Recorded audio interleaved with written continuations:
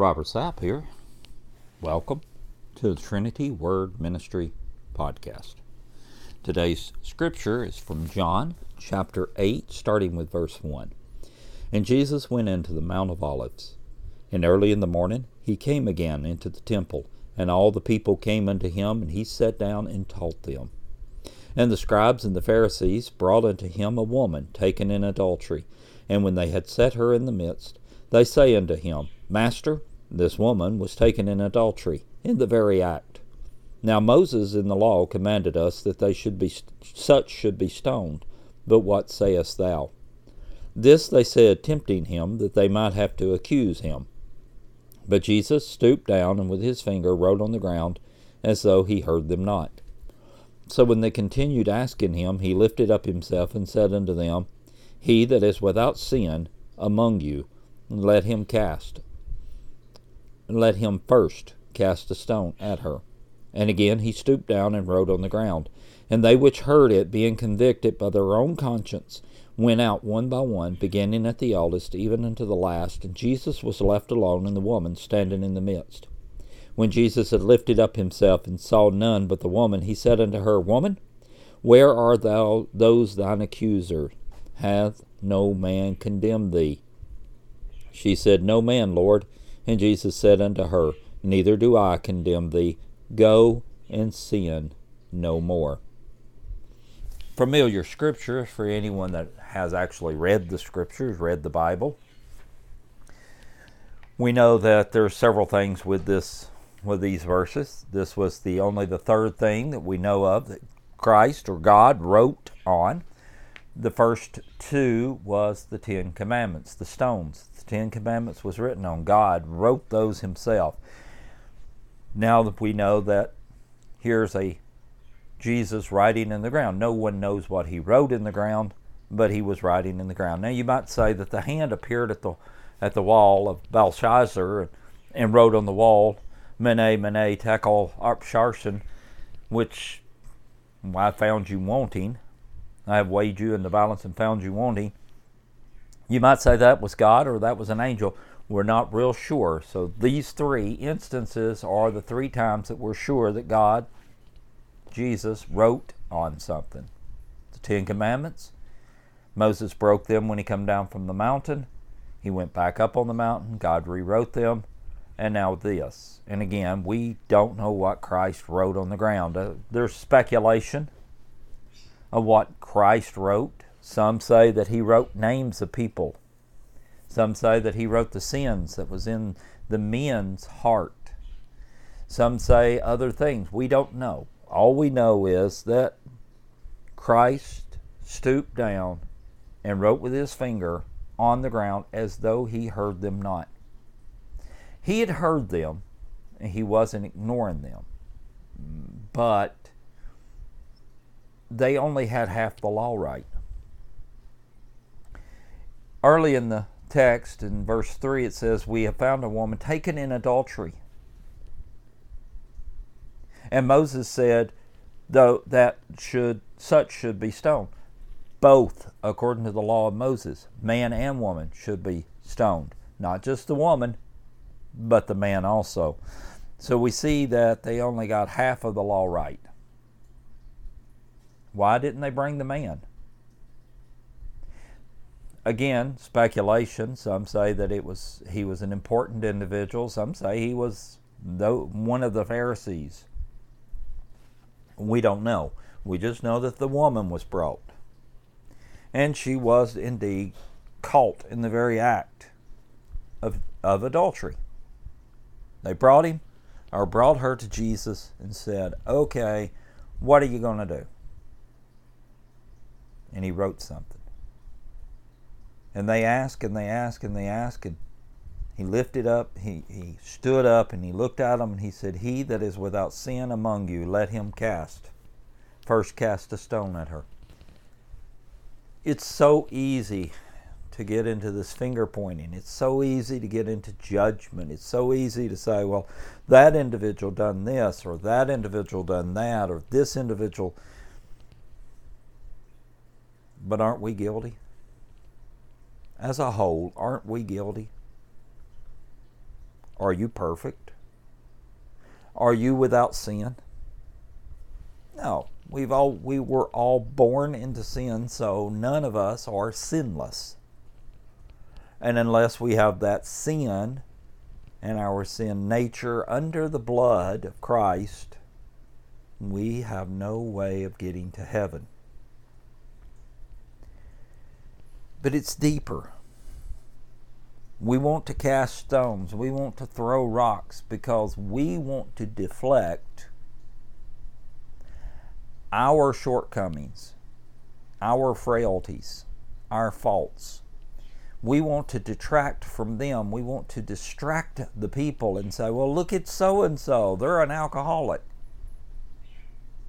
We are trying to cast aspersions, and we are casting aspersions on others so that we're not looked at harsh.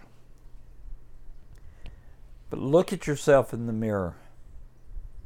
Just stand in front of the mirror and look deep. And the next time you're on your knees in prayer, or the next time you're praying, ask God to reveal to you what your faults are. Oh, now that's harsh. But we all have them. I'm here to tell you I have a bad anger problem. I can't fix it. There's no way I can fix it. So I pray about it and say, Lord, help me.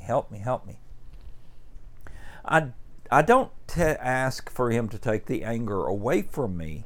I ask Him to help me direct or teach me how to direct the anger the correct way. See, the Scriptures tells us that I can be angry, but I sin not. Well, what can I be angry at? I can be angry at the sin, but not the sinner. I hate the sin, but not the sinner. That's the mind of Christ. That's the life of Christ. That's the whole, it in a nutshell. He looked at us, He saw us at our worst and weakest moments, and He still loved us. Now, He didn't love what we was doing, the drug addiction, the alcoholism, the cheating, the lying, the stealing, the murder. He didn't like that. But He loved us. He loved us enough to go to the cross of Calvary and die for us so that we would have the ultimate sacrifice, that we could make it to heaven. Christ stoops down. He wrote on the ground some more. Again, we don't know what He wrote. And they which heard it, being convicted by their own conscience, went out one by one. When He said, you without sin, well, they had to examine themselves. They had to look at themselves deeply, spiritually, and say, well, I did tell that lie, or, well, I did cheat my neighbor, or, well, I've had that impure thought, or whatever sin that they had, they came to grips with it. It slapped them in the face, if you will. So they couldn't throw the rock because they were sinful creatures too. There is no grade of sin. There is no rank of sin. Sin is sin. You are guilty because you're born into sin. And you have to take and give that nature, you have to surrender that nature, you have to give it to God and let Him put it under the blood so that you can then be justified and sanctified. And sanctification is a process. It's not a one-time, one and done. It's a process. But you're justified and sanctified by not what you do, but what Christ done for us on the cross of Calvary. Well, we put a lot of emphasis on the cross of Calvary, don't we? And well, we should. See, that was the pivotal moment. That was the turning point of history. That was the greatest moment in the history of mankind. The second greatest moment in the history of mankind will be when He calls us home. Now, I'm saying that's the greatest moment of mankind as a whole. The greatest moment in your life was when you accepted Christ and what He did for you on the cross. Greatest gift. To be able to say that you're no longer bound for a devil's hell. You see, hell wasn't designed, nor was it ever intended for human beings to go to hell. It was designed for Satan and his minions that left heaven with him. We weren't supposed to go. But because we are sinful, the sin nature is in us, God established the sacrifices of goats and cows and sheep, but it wasn't enough.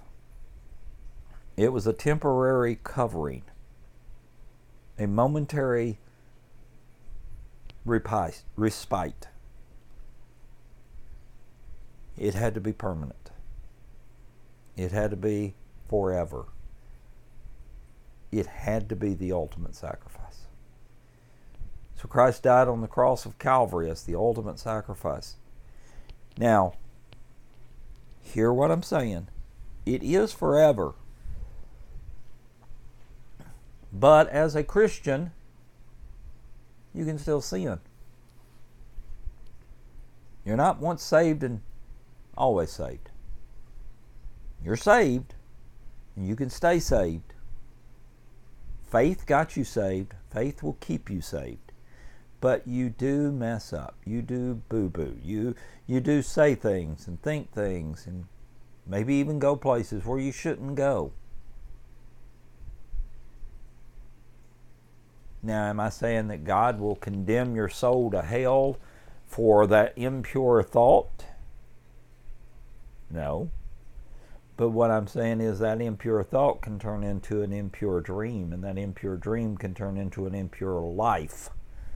So you have to take care of it when it's small.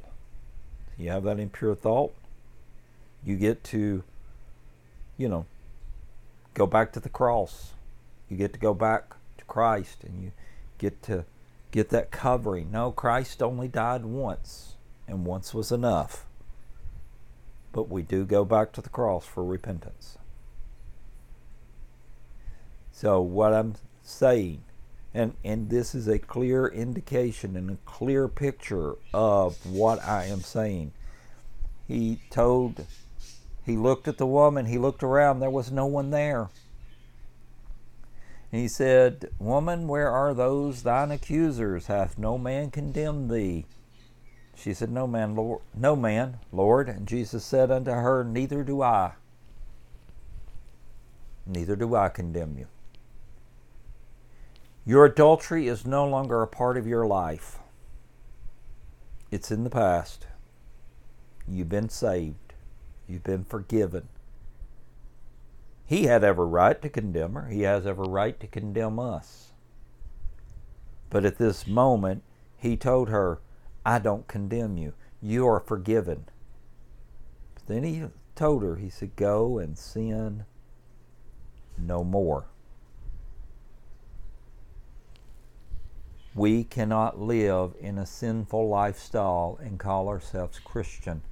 We cannot go and do the same things we used to go and do and call ourselves Christian. When we accepted Christ, we became a new creature. All things become new. We're new from head to toe, and toe to head, and inside and out, and outside and in. We become new, never to be remembered against us. Now, there's an old gospel song that talks about, he put my sins in the sea of forgetfulness. Well, no, he did not put your sins in the sea of forgetfulness. He just removed them, and he chooses not to remember them. "I condemn thee not," just as he told this woman. But he also is telling us, just as he told this woman, go and sin no more. Friend, where are you? Are you trying to straddle the fence? Are you trying to be a Christian on Sunday but live like a devil on Monday? You've got to make your decision, and it's got to be sure. You cannot serve two gods. Either you'll love one and you'll hate the other. You cannot serve God and mammon. You cannot serve God and the world. You cannot serve God and Satan. You have to make your choice.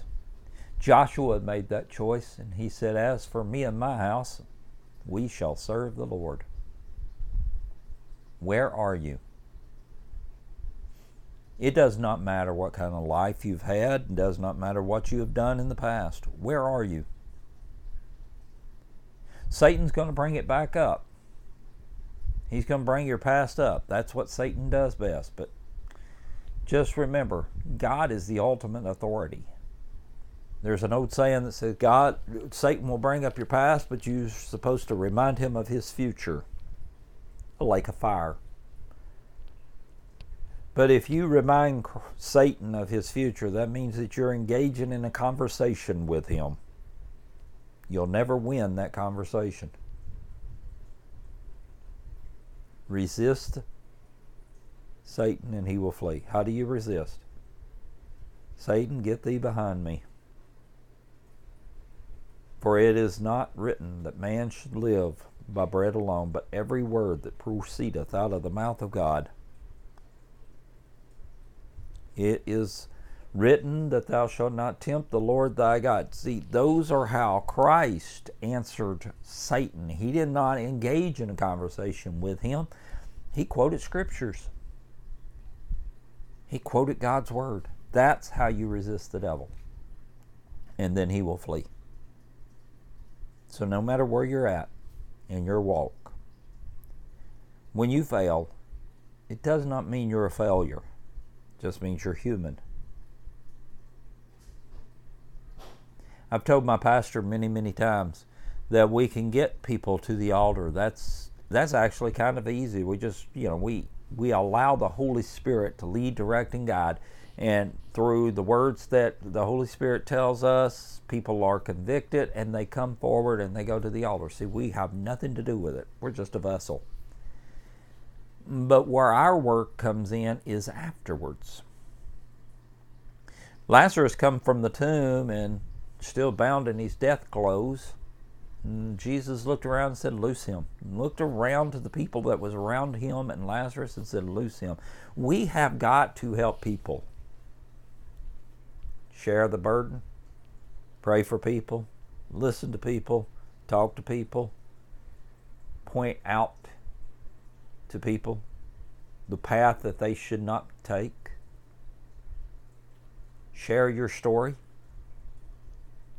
Let the people learn from your mistakes, because we've all made them. And go and sin no more. Older people in Christ, the mature Christians, needs to be reaching out to the younger Christians, the children, if you will, and picking them up, showing them the way. Go and sin no more. Numbers 6, 24 and 26 says, "The Lord bless you and keep you. The Lord make his face shine upon you and be gracious unto you. The Lord lift up his countenance upon you and give you peace." I pray for that peace. Our Heavenly Father, Lord, we thank you for this day. We thank you for your many blessings upon our life, Lord, for allowing us the opportunity once again to come into your presence, Lord, to read, to study your word together, God. We ask that you'll touch each and every one that's heard, each and every one that will hear, Lord, that you'll bless them. Lord, that you'll use your Holy Spirit to draw them closer to you, Lord. Not because of me, not because of my words, not because of my voice, but because of your Spirit, Lord. You said you would not let your word go forth void. So, Lord, I ask that you'll move and that you'll touch. Lord, those Christians that are struggling in the way, Lord, that you'll strengthen. Lord, those Christians that are older in the Lord, and Lord, that you'll strengthen, that you'll encourage, and that you'll lift up. But Lord, for those individuals that just, they think by coincidence, but it's because of your Spirit drawing them to this podcast, that Lord, that you will reach out and draw them to you, Lord. And Lord, that they too will come to know you through your word. In Jesus' sweet and holy name we pray. Amen. Guys, till we meet again, take care of each other.